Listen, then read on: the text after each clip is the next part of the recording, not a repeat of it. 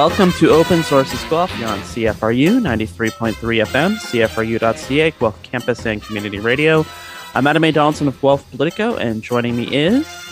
Scotty Hertz. Adam, did you survive the emergency alert this week? All your devices blow up and jump out of your chair like me? Or you mean the one on Wednesday at lunch for no reason? It was like literally a test, so there was no reason to... Yeah, but you knew about it. It was, I guess that's... it was kind of hard to miss. Yeah. I like the advance notice, but I don't always get these. I don't always get the memo. Don't always get the press release.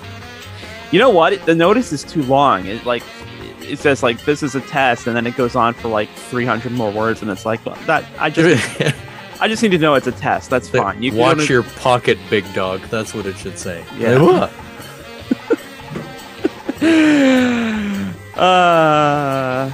Emergencies are funny. Anyway, Open Sources is CFRU's political and current affairs discussion show, and you can find us here every Thursday at 5 p.m. as we talk about the latest news items from Guelph, Ontario, Canada, and around the world, and we sometimes interview local newsmakers and politicians.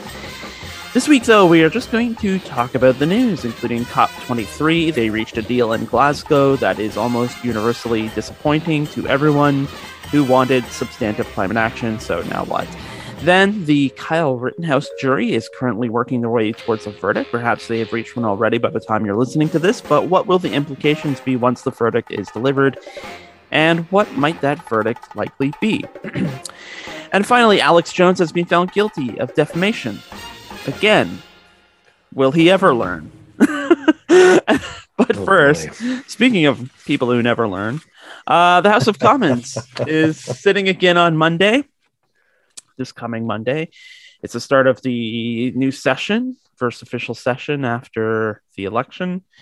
That urgent election that happened back in September. The House of Commons is going to sit promptly on Monday. That joke's maybe getting old. Or not. But it was a pretty good week for Justin Trudeau, getting his ducks in a row. Makes a deal with Alberta for childcare. He's going to Washington. He's hanging out with Nancy Pelosi and Three Amigos Summit, and they all want to hang out together because Trump's not going to be there. And then have poor Aaron O'Toole back in Ottawa having to fire senators from the caucus because they start petitions to have him removed as leader. So good. We're off to a good start. Yeah, not just to divert for a second about O'Toole, but I guess he is part of the Parliament opening as well. That's something else. He's fighting that off, and that's it's just pure negativity. He's making the news. I haven't heard a thing about Jagmeet Singh at all. Have you? No. O'Toole's in the news for terrible reasons, and Jagmeet he's effectively disappeared. It's really, really weird. You'd think he'd be trying to get a little bit of traction, some good traction, I guess, comparatively. Than O'Toole's situation. Definitely not a good start for them. But yeah, like you said, with Trudeau and co off to Washington to have a little chat, and then the Three Amigos, like you said, that's not terrible. It does. Some of the mainstream media are taking a bit of a shot at the Liberal promise about in the first 100 days. They always do this 100 days thing, which we usually talk about on the 100th day. But the shot was, okay, they haven't sat yet. They're going to sit for 3 or 4 weeks. And then Christmas is another month and a half off. Yeah. Until January 31st. So essentially February. I guess at that time they'll be working hard in their constituencies, right? But yeah, so they have this the litany of promises. I guess the evolving childcare one is one of them, and that was. I guess you saw the press conference as well with Kenny taking the shot, making it sound like, it's just Alberta getting its own money back. So thank you for giving us our own money back to spend on childcare. I was like, oh, dude, there's somebody else too. O'Toole and Kenny just both under the gun at this point, right? Mm-hmm. So, but he, if they can make a deal with Alberta, they can eventually make one with Ontario, and then that'll be one of the pressing things. I guess I'm cynical enough to believe that the Ontario government will wait until we're closer to the election period to ink a deal. But I would put money on that. It's not a huge betting man, but it's so bizarre because I mean, there's a political cartoon I can't remember from where it's like Justin Trudeau in a daycare with Doug Ford like in a playpen, and Justin Trudeau trying to coax him out, and Jason Kenney standing behind him like in like a grumpy face, wearing a new Canadian daycare outfit. I mean, Kenney. Let's face it, Kenney's more desperate than Ford at this point, even though Ford is going to the polls in 8 months instead of like another year and a half, like Kenney is. Kenney needed a win, and there was I think it was the Edmonton Journal. It had a winners and losers of the daycare announcement in Alberta. And one of the winners was Jason Kenney because he actually won something for once. But I mean, I would not have thought it possible before the election that Jason Kenney and Justin Trudeau would Jason Kenney anyway will let his picture be taken with Justin Trudeau in the same room with him as they sign an agreement. That's not something I probably would have put money on, but it happened. And looking back to Ontario, like Stephen Lecce was like getting up, like the NDP was hammering him pretty hard, like, well, why isn't Ontario signing an agreement? Stephen Lecce gets up, it's like, well, like the proposed formula is like kind of unfair because we have all day pre-K in Ontario. It's like, well, so does Nova Scotia. They signed a deal. They were one of the first to sign a deal. So like, what's really the excuse? And you know, they're trying to play hardball. But I mean, the thing of it now is, I think it's 2 territories and 2 provinces that have yet to sign an agreement. The momentum's in the federal government's favor. And I mean, the top of it all off, you have Doug Ford going, look, Chrystia Freeland and I are like best friends forever. And, you know, we'll work something out. And just, well, okay, great. When is that going to happen? But you could be right. It could be like doing some like political puppeteering. Politicianing, sure. We just invented all these fantastic words to describe what's going on, but yeah. Sure. So yeah, that could be part of it too. Like they'll come out in February. Look, everyone, we have a beautiful deal just like 6 weeks before we call the election. So yeah, and we got everything we wanted. Yeah, Doug Ford can't say enough about Chrystia Freeland. They really, there's some simpatico there. I don't know how, but they're just chummy somehow. Yeah. Sure. Because he's a little more reluctant to rain praise on Justin Trudeau, but he's the root of all evil. Yeah. Yeah, I'm certain they will get that sorted out. There is some potential COVID things on tap that the government needs to take care of. One is like another emergency aid bill. It sounds like it could be along the lines of CERB, but maybe CERB Light or CERB Junior. The interesting one to me is the bill to allow criminal charges for the people that are harassing healthcare workers and interrupting the healthcare process. We're looking at you, anti-vaxxers. I guess that applies to pro-lifers as well, but as a bit of a sidebar. But yeah, so there are some, I think these are things that they will probably want to slide in before the Christmas break. Holiday break on the 17th. So Trump won the war on Christmas, so you can say Christmas break. Remember? Can I say that? Yeah. Yes. All of the holidays break. What is it like? If it's got something to do with light, it will happen in December. Yeah. So all the light holidays. Once the Starbucks cups surrender, the war on Christmas will have been won. I just got to. I was about to go into a Panettone story, but I won't because we need politics. Absolutely fantastic that they're back. They do have they had a long litany in 2015 when they were first elected. This is round 3. And everything from regulation of the foreign giants, digital platform stuff, Official Languages Act, hate speech and abuse, which sort of ties into the healthcare workers bill, I guess, or the healthcare system bill that they're going to try and implement, criminal justice system, infrastructure. That'll be interesting because the talk of the 5G network, and that needs to happen within the next few years, if not next year immediately. How that will tie into Huawei and China, that will all be back in the news. I don't know if the Michaels will be back in the news. There's 2 more forgotten people already. They're back at the end. But I jammed a lot in there. Sorry, Adam. I just ran down the whole list of like, these are the things that they said would happen. We'll see. Yeah, no, it's there's a whole litany of things too, like stuff that was on the front burner or the back burner, depending on, you know, where they were in the Senate, that got canceled or that they have to basically start again from scratch as well. You know, things like the communications bill, and there's a lot doing it. It just feels very weird that we're kind of just like strolling along, like there's nothing much to do, like it's just, you know, because you just laid out a big list. Yeah, that's only part of it, right? I just highlighted some high points there. It's like, or not high points, but they're, you know, and there's promises. Like, there's environment stuff, and you know, you have BC underwater after spending all summer on fire. Yeah, there are a lot of promises about, you know, doing stuff on the environment. You know, they have Murray St. Clair. Again, Murray St. Clair, like, the guy keeps retiring from positions, and they keep hoisting him out of mothballs to solve their problems with the Indigenous community. So he's now working on a settlement with around the First Nations children in care. Once again, the appeal is in motion while they try to buy time to hopefully reach a settlement, which we talked about a couple of weeks ago. Mm-hmm. You know, which a lot of people, I think, rightly believe is kind of silly, because why not just pay the bill? It seems silly to say we care about Indigenous affairs, but we're going to take you in court.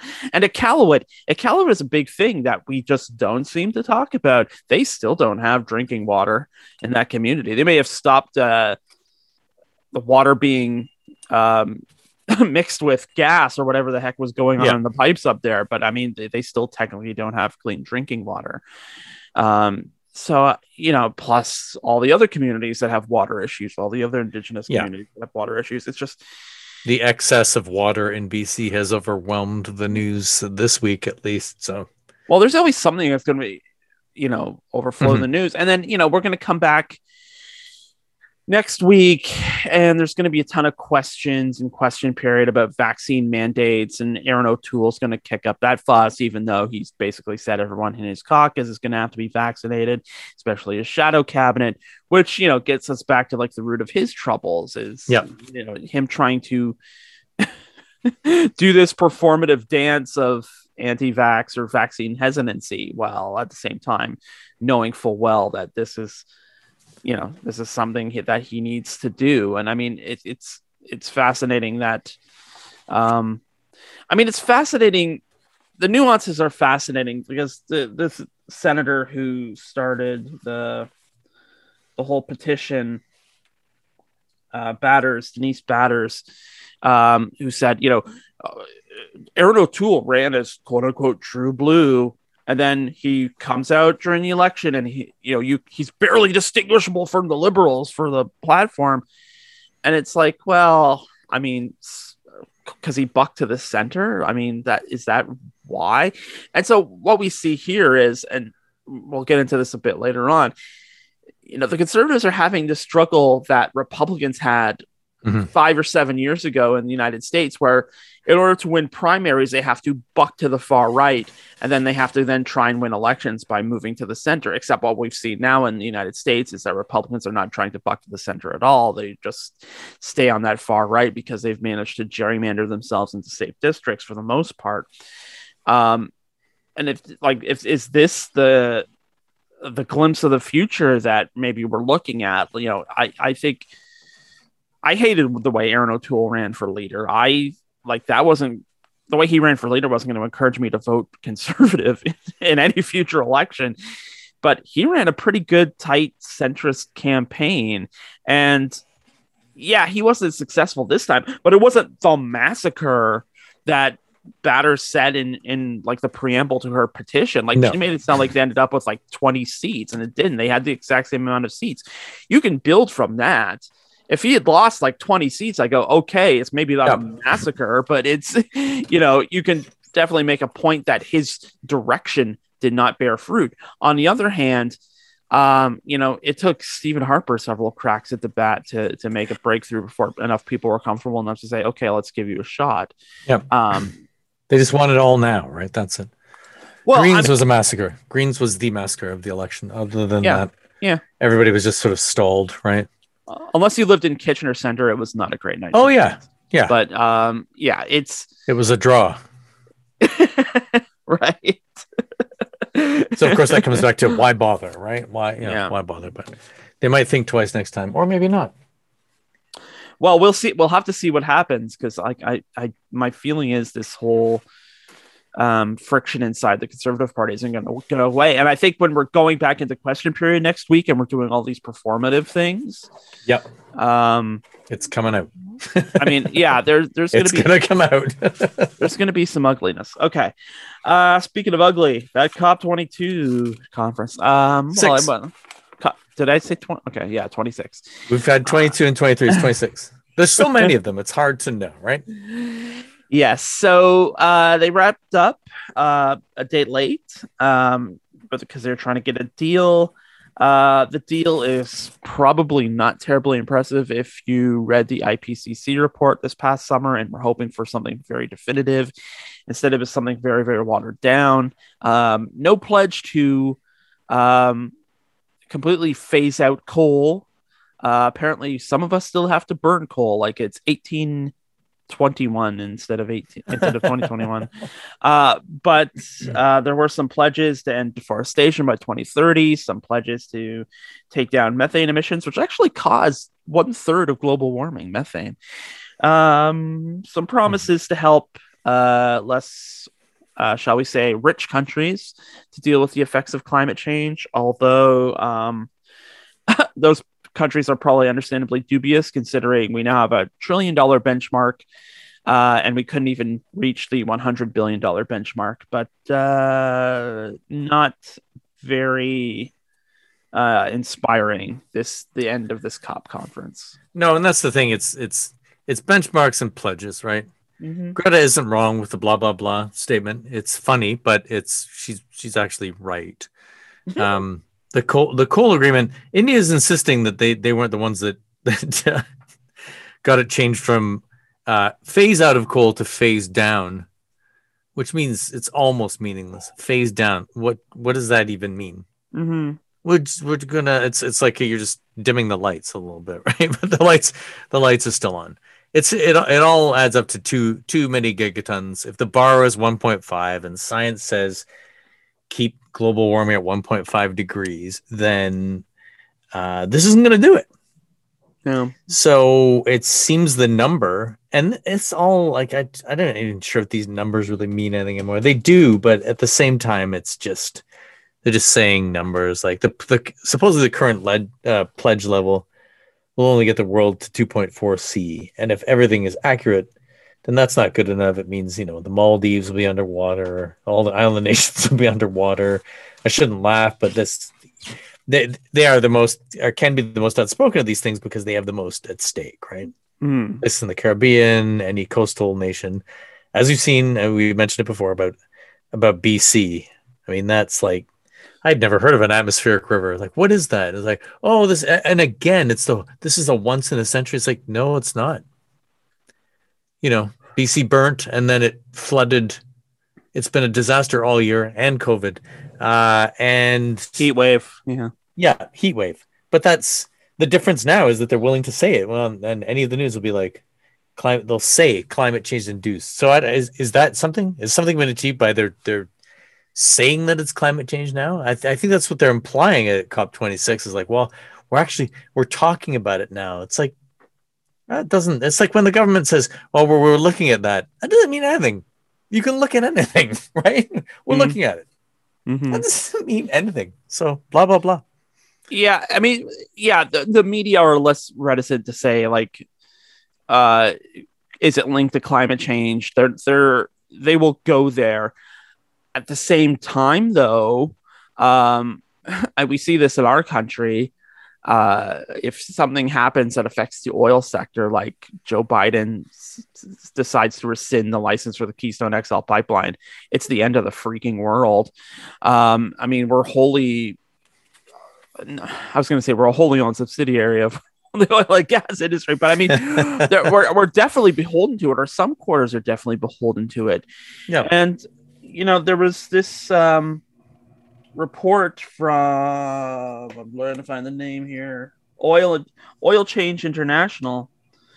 Sounds like a line of lube and filter shops or something. Oil Change International. But like they're people who want to move away from like oil and gas production. Yeah. But they're saying that the 8 biggest oil and gas companies in Canada are like running very different programs from the federal government. And again, this is the same federal government that buys pipelines and things. But at the same time, these companies are content to say, no, it's going to come back. We just need David Suzuki to shut up and David Suzuki and Greta and his kid and everybody. Like if we can leave a trail of cookies and then David Suzuki and Greta can go find them and then we'll lock the door behind them, then we can have all the oil and gas production we want. And it just like, well, no, you can't, because all these climate scientists are saying like it has to be left in the ground. And by the way, I'm not sure in what world, actually oil prices. I mean, it's deceiving because gas prices are so high right now, but you may not know that oil prices have been coming down in the last week. So, as long as oil prices are like down and, where they kind of are and where they have been, there's no incentive to like ramp up production in our oil sands, because that's the richest, or that's the most expensive and hardest to get and hardest to claim oil. It's only a boon if there's like scarcity on the market. And even in this environment where gas prices are so high, oil is still relatively cheap. Yeah, and they'll just say that it's supply problems and logistics, and they just throw whatever at it, right? It's to validate the fact that the price is high. But speaking of oil, and this kind of speaks to everything that's going on. Just this week, it seems that the Department of the Interior in the U.S. opened up these oil reserves in the Gulf of Mexico for auction with the blessing of Biden and company. 1.1 billion barrels up for grabs. And if you remember the Gulf of Mexico and what BP did to it, not good. I'm not sure if this is deep water stuff specifically, but the timeline on this puts these reserves, if once brought online, well past this 2030 deadline that they've set. So it's the speaking out of both sides of the mouths. Yeah, we gotta get climate change under control. But there's this, and some of them are using the excuse, and I believe Canada is too. This sleight of hand where it's like, well, we're gonna refine it, but we're gonna give it to somebody else, so it doesn't really count as ours, right? Right. I'm not sure what the official name of that is, but that's part of it, right? It's this little it's like a little shell game. Yeah, the official name is hypocrisy, because there's also the pledge. Like the 100 companies said, like, okay, we're gonna phase out our foreign fossil fuel investments, and it's like, okay, that's great. What about the oil sands? Yep, we're gonna phase out those foreign fossil fuel investments. We're gonna phase them all out. Yeah, but what about the oil sands? Phasing out those foreign investments. I'm telling you, we're gonna solve this climate change thing, baby. Yes, but what about domestic? Totally solved. Don't you worry. It's just, and the prime minister of Barbados had this right. Mia Mottley, she said, $25 trillion has been spent on economic recovery since the 2008 crash. 9 trillion since COVID. With that kind of money, you could have changed the whole world into renewables. And by the way, renewables also the cheapest form of energy right now. I realize there's reasons, but it really is quite shocking that we're still building new homes that aren't automatically like geared to renewables. Like it seems kind of weird that we're not building homes with solar panels on the roof, or like just making that sort of like a universal building code thing. Like, yes, every roof will have a solar panel on it. Well, Yeah, that just shows you how strong the development lobby is. Mm-hmm. That they'll fight that into the ground because they just will. Some do it, but it's a very small percentage. But yeah, I think President Barbados should just run the world. Everything everything she says, I listen to her all day. That line of logic, because she's right. Because this something else as well that I was reading about Canada's commitment. There's this big, we're completely committed to the ending support for, as they call it, unabated fossil fuels beyond 2022. So next year. Mm-hmm. But then there's this, well, unless it's consistent with the Paris Agreement. So they're saying that if it's within the range of the Paris Agreement caps or limits or whatever, then we're going to slide it in, right? So on the one hand, it's like, we're going to end this, but we're only going to end it with these criteria, and these criteria are weak. So it's just going to happen, right? Yeah. It's like the Gulf of Mexico, and I'm sure every single country that signed anything has this little thing on the side that they're just going to do, right? Like India and coal. India is so tied to coal, and they have, what is it now, 1.6 billion? Mm-hmm. I may be overestimating that population, but it is very high. And rightly so, you can't just rip that away from them. Mm-hmm. But what are the options? There needs to be options presented that are not just, well, we're gonna aspire to do the things that we've come up with in Glasgow, and it's great. One of it was like, oh, fossil fuels is actually mentioned in the agreement, and fossil fuels wasn't mentioned before. It's like you sit around and talk fossil fuels for like all day and all night. We know that's what it's about. This is supposed to be the big stride that you have. It's mentioned in dispatches. No, it's everyone wants. Well, not everyone wants more, but those that are concerned about climate change and can see it coming like the freight train that it is, and it's already here. Well, it's a feedback. It's a feedback loop of like pushing responsibility. We want China, India to take action because they're the biggest polluters. Although that's not how it is per capita. And then they look to the West and go, well, you guys are polluting too. And it's like, no, you're the biggest polluters. You guys change first, and then we'll like be right behind you. And they're like, well, no, you're the idiots who taught us to burn everything to create new economies. So why don't you take the lead and show us what a green economy looks like? It's like, oh, we would totally do that, and we're like working on it, but like you guys are polluting way too much, and it's just it never ends. The classic battle, right? Yeah. That will have to be the end of our discussion about COP26, though, and we will come right back with the clown show. You are watching, or not watching, listening to Open One Source. day you will be watching. Yeah. We're gonna get a Twitch. We're gonna find out what we're gonna find out what a Twitch is and get it. You're listening to Open Sources Guelph here on CFRU 93.3 FM, CFRU.ca, Guelph Campus and Community Radio. Shape a drum break. I catch and recreate as I collaborate with Bristol's finest. The beats bang and the music's timeless.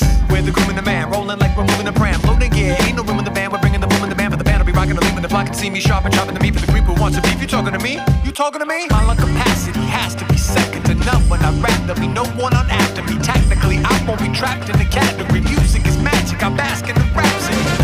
Old school, modern, or futuristic. Philosophical, topical, pugilistic. Drumming the comedy under me when I'm on the league. Call me the top ramen, I'm an anomaly. So get your needle and drop it. On a record, this pack with more electricity than a socket. Just listen to the people applauding. I'm always aiming to please. If you need it, I got it. I'm the utility man. I'm the utility man. Woo. You might need to hire a utility man. And that was our Royal Cat Records pick of the week. Royal Cat Records 21 Macdonnell in the downtown. That song is number 25 on the CFRU charts this week. The band is called The Allergies. The album is called Promised Land. And the song is called Utility Man. The utility people are very, very busy these days. So I don't know if that's their jam, but it probably should be.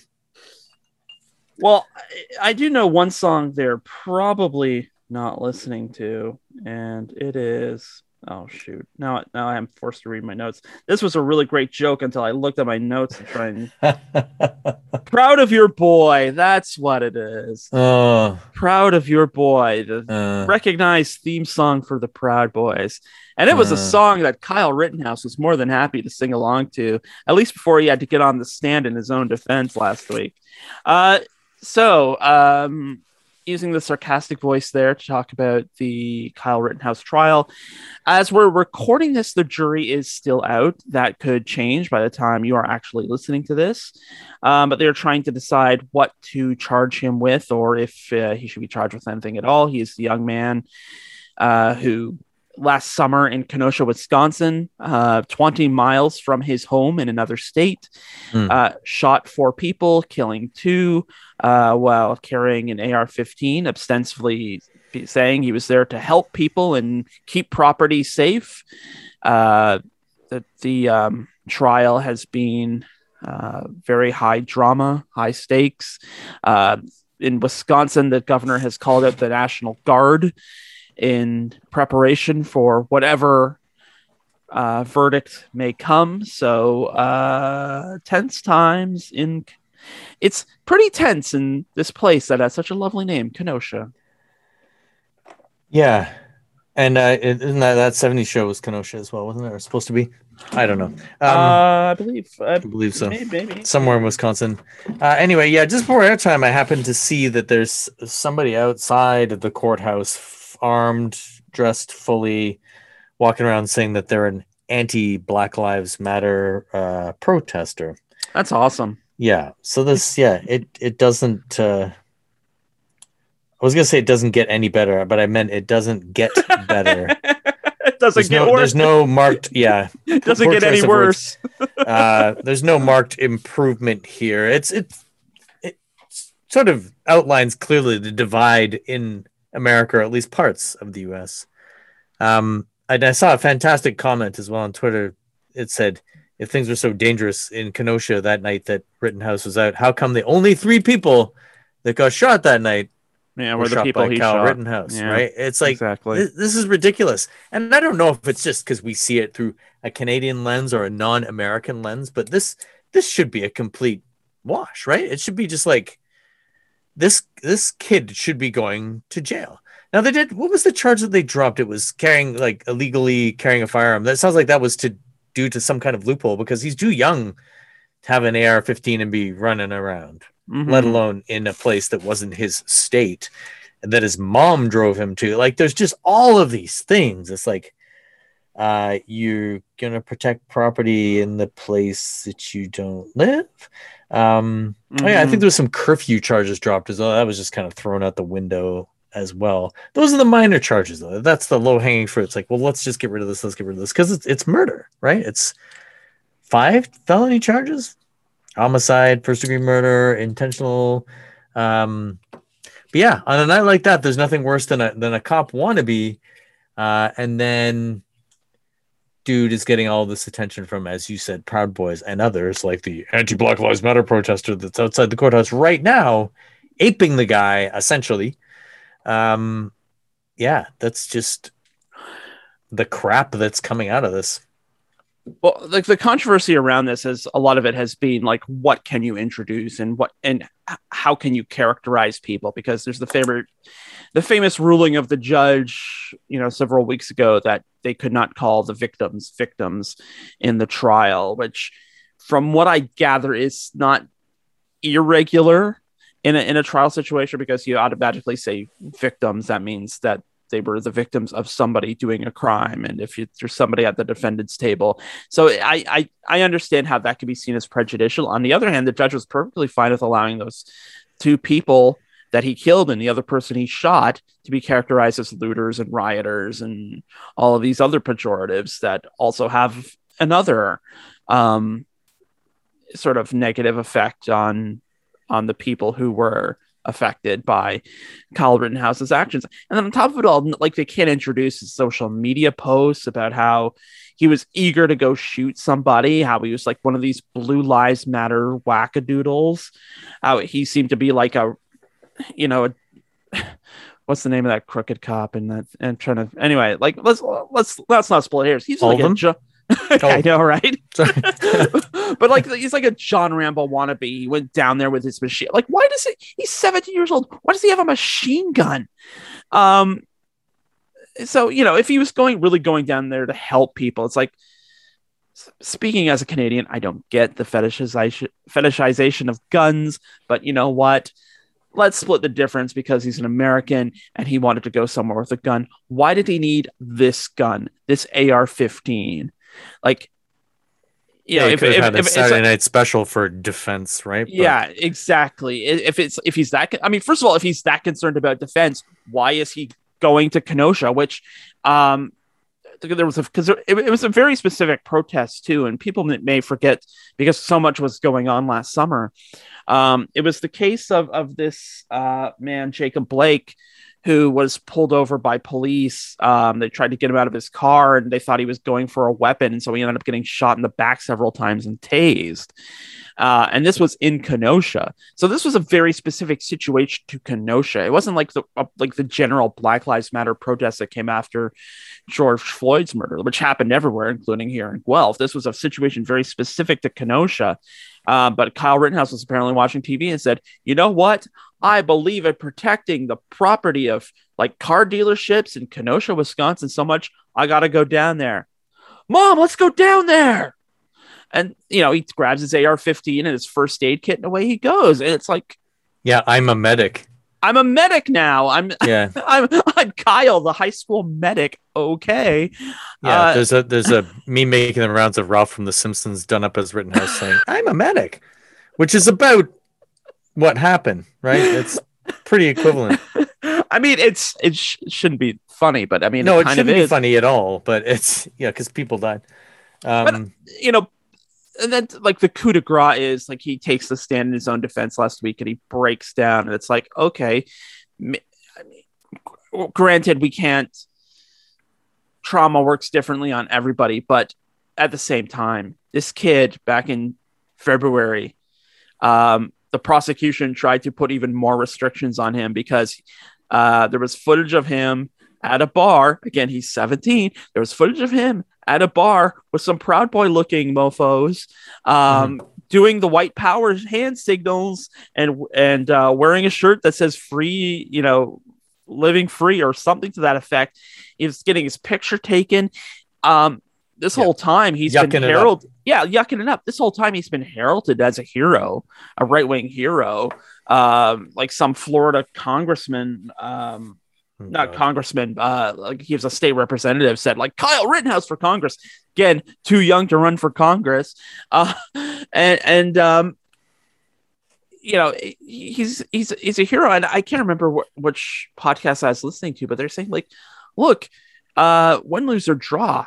Like if Kyle Rittenhouse gets acquitted, he's going to be a hero at the right. He's going to be doing like appearances at Trump rallies, no question. I guarantee you, he's going to be bawling then. And if he goes to prison, he's going to be, he'll be like in the same category as like Jacob Chansley, who was sentenced this week, the Q shaman. He's going to be a political prisoner. The Q shaman. Yeah. Hey, it was remember, was it like 41 months. Yeah, I only remember that because it's an odd number, but yeah. Yeah. So hey, Ray, remember 10 months ago in the Q shaman? Yeah. So this is the thing is like he's probably looking at a pretty bright future as like poster boy for the militant right. So sigh. Yeah, like happens with some people go to jail and then come out more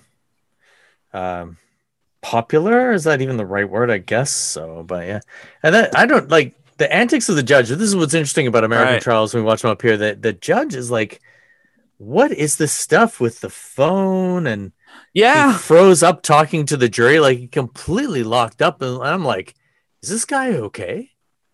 But of course you say that it's like, oh no, you're just anti this. I'm like, no, like if you take a step back and it was just like Trump. If you look at it, this guy is like, and the picking of the jury.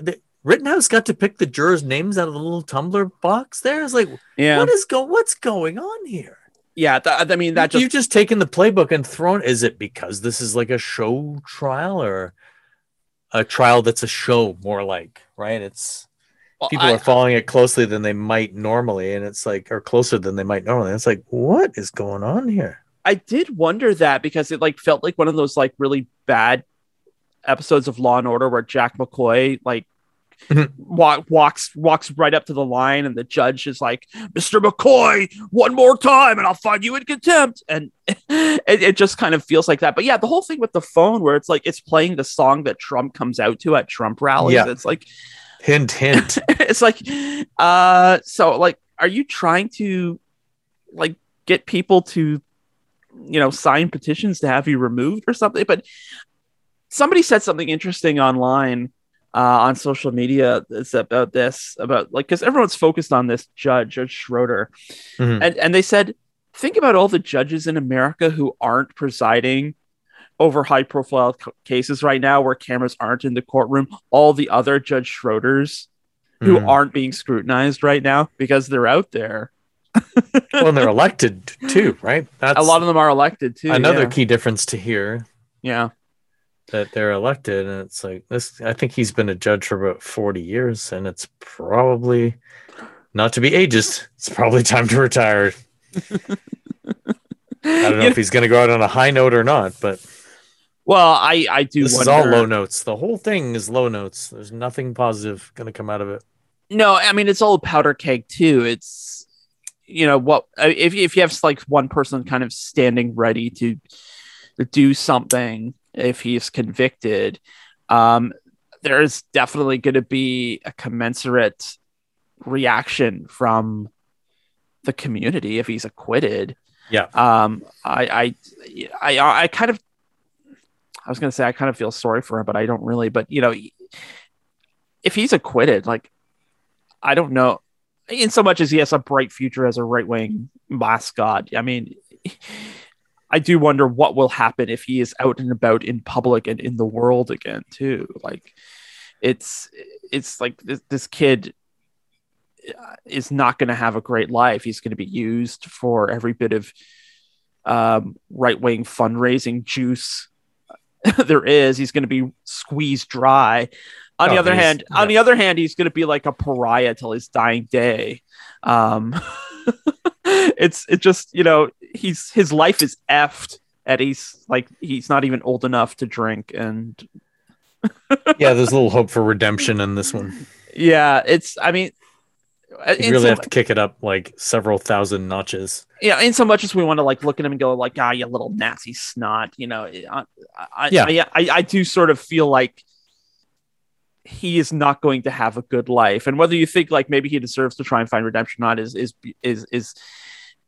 is one thing. But I mean, like the next 70 years of his life are going to suck. Somebody needs to give his mom a little talking to as well, because he wouldn't have gotten there without her. Hey mom, I'm going to go get my AR-15. Can you drive me to Kenosha, Wisconsin so I can like play dress up police? Sure, honey. Let me get my phone. Oh my goodness. I'm going to get some pictures of you with your machine gun before you go out on patrol. Okay. Yeah, just like Lee Harvey Oswald. Yeah. Oh, jeez. That sounds like a conspiracy. And the man who is behind a lot of conspiracies, Alex Jones, he has been found guilty of defamation by a court of law. And not for the first time. It is for the fourth time. It was a Connecticut judge this week. It was relating to the case with Sandy Hook parents, the tragedy in 2012, where 24 kids were murdered by an active shooter at the Sandy Hook High School, or the Sandy Hook Elementary School in Sandy Hook, Connecticut.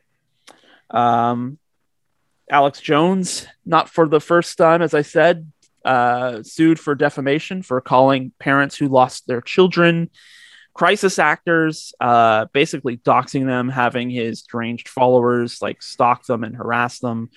The one man had to move several times to basically has to live off the grid. Leonard Poser, because of Alex Jones. The question is, having once again being forced to pay an actual price for his antics? Will Alex Jones stop? And is it a warning to other conspiracists out there that, you know what, you litter the world with false information? Maybe you end up paying a literal price.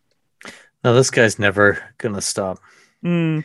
And it's always the contrarian. Like I have real difficulty listening to him. I don't mind little bits and pieces that other people have carved up, but the whole shtick is just so thin, but his delivery is all rage. Like, it would be more interesting if there was some nuance there. There's no joy in this guy's life at all, right?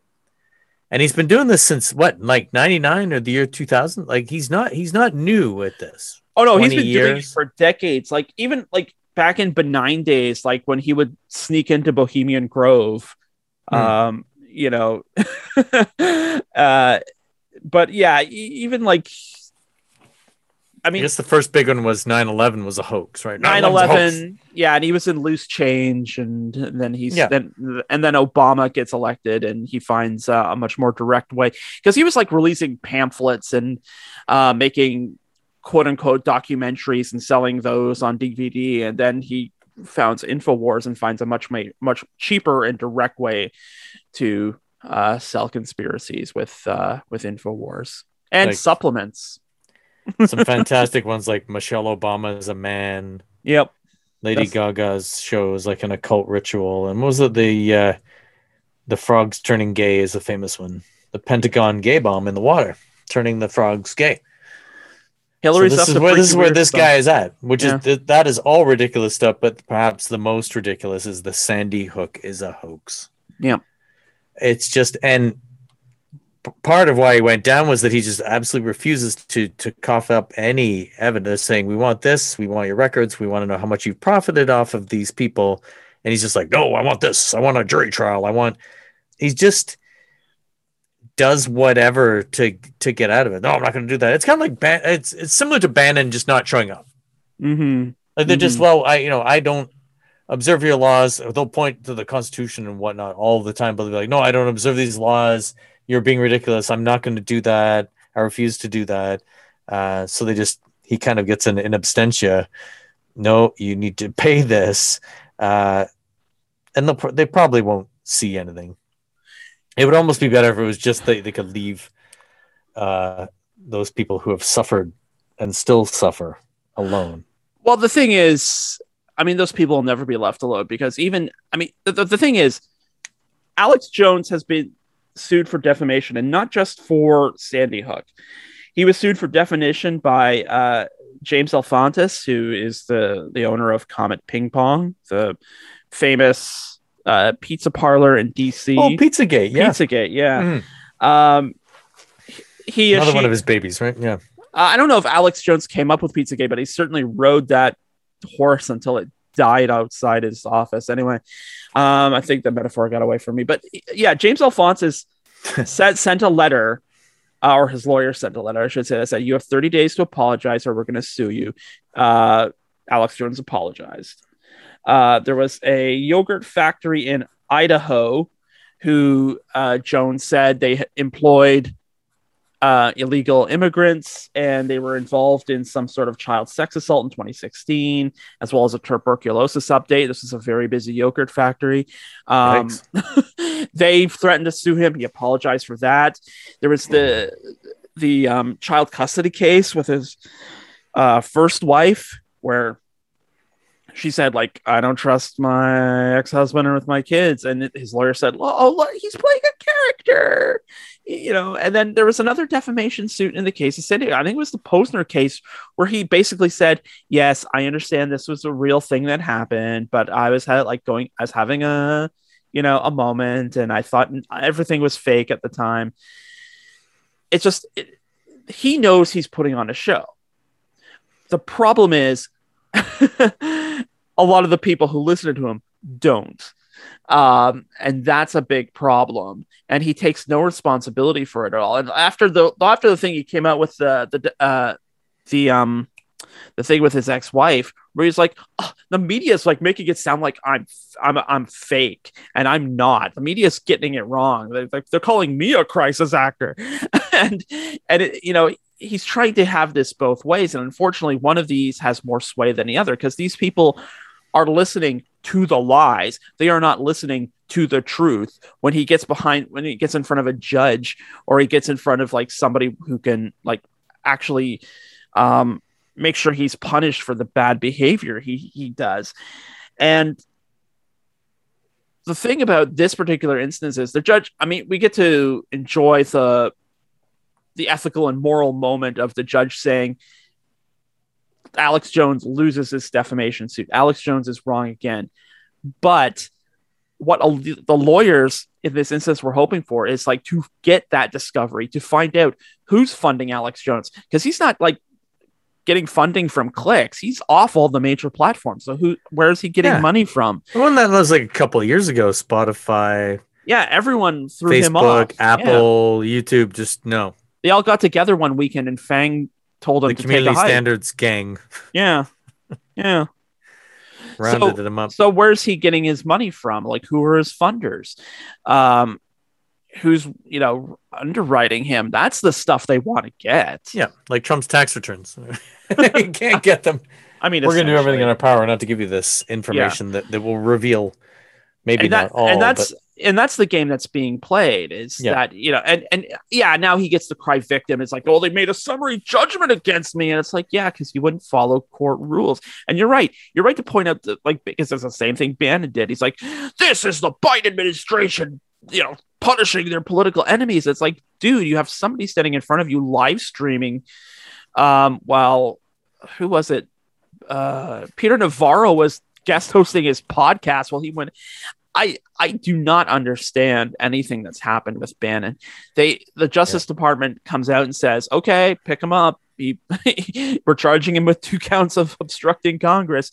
And it's like, okay, hey, Steve, can you come by on Monday? And we'll get you in and out. No problem. Instead of like, if he was a drug dealer, the FBI, the DEA, every acronym would run up to his house. They would have dragged him outside. They would have busted down the door, dragged him outside, thrown him over the hood, patted him down, and shoved him in the back, no matter what time of day it was. Or if he was black. Yeah. Especially if he was black or Hispanic. But it's just that took way too darned long. And I understand the justice system works on different timetables. And I've been trying to like read some experts and getting the head around that. And one of the problems here is the nature of sort of defamation suits and who is and who isn't a public figure anymore. And one of the wedge issues he's been using is like, well, all these Sandy Hook parents are public figures, so they're fair game. And it's like, well, are they? Alex Jones's argument is yes, because they're out there talking about, First, Second Amendment issues and gun control and things. So they're like public spokespeople. And it's like, yeah, but they're public spokespeople because their children were shot and killed at school.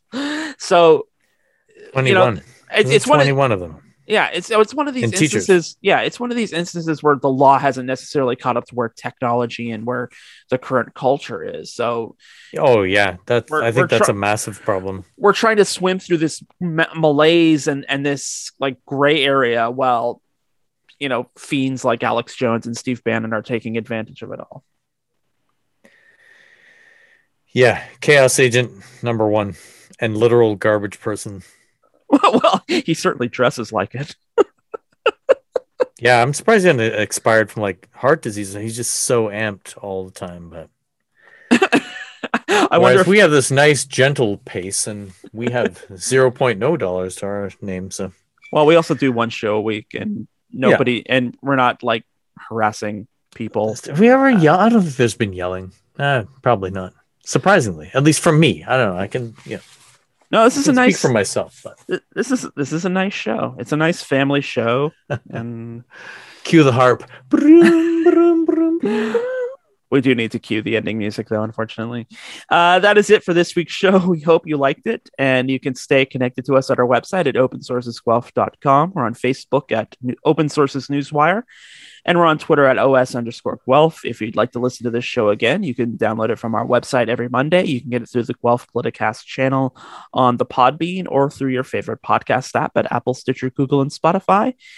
You can find me on the Twitter and the Instagram at Adam A. Donaldson, and you can check out my news and politics site at guelphpolitico.ca. And please do, because it's been a very busy week for council meetings, and I don't want to think I'm screaming into the void, people.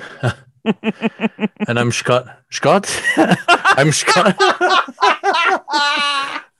I am Scott. Scotty Hertz on Facebook, Scotty Hertz on Twitter. And for all good things CFRU, check out cfru.ca. Sometimes you win, sometimes you lose. For more information, das ist all.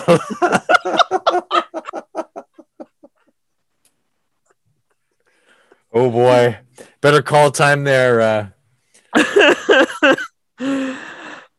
Chief Assignment Editor.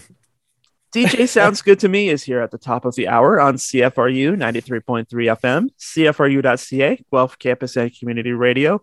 We will be back here next Thursday at 5 p.m., hopefully accent free. Yeah. And we will see you then. Auf Wiedersehen.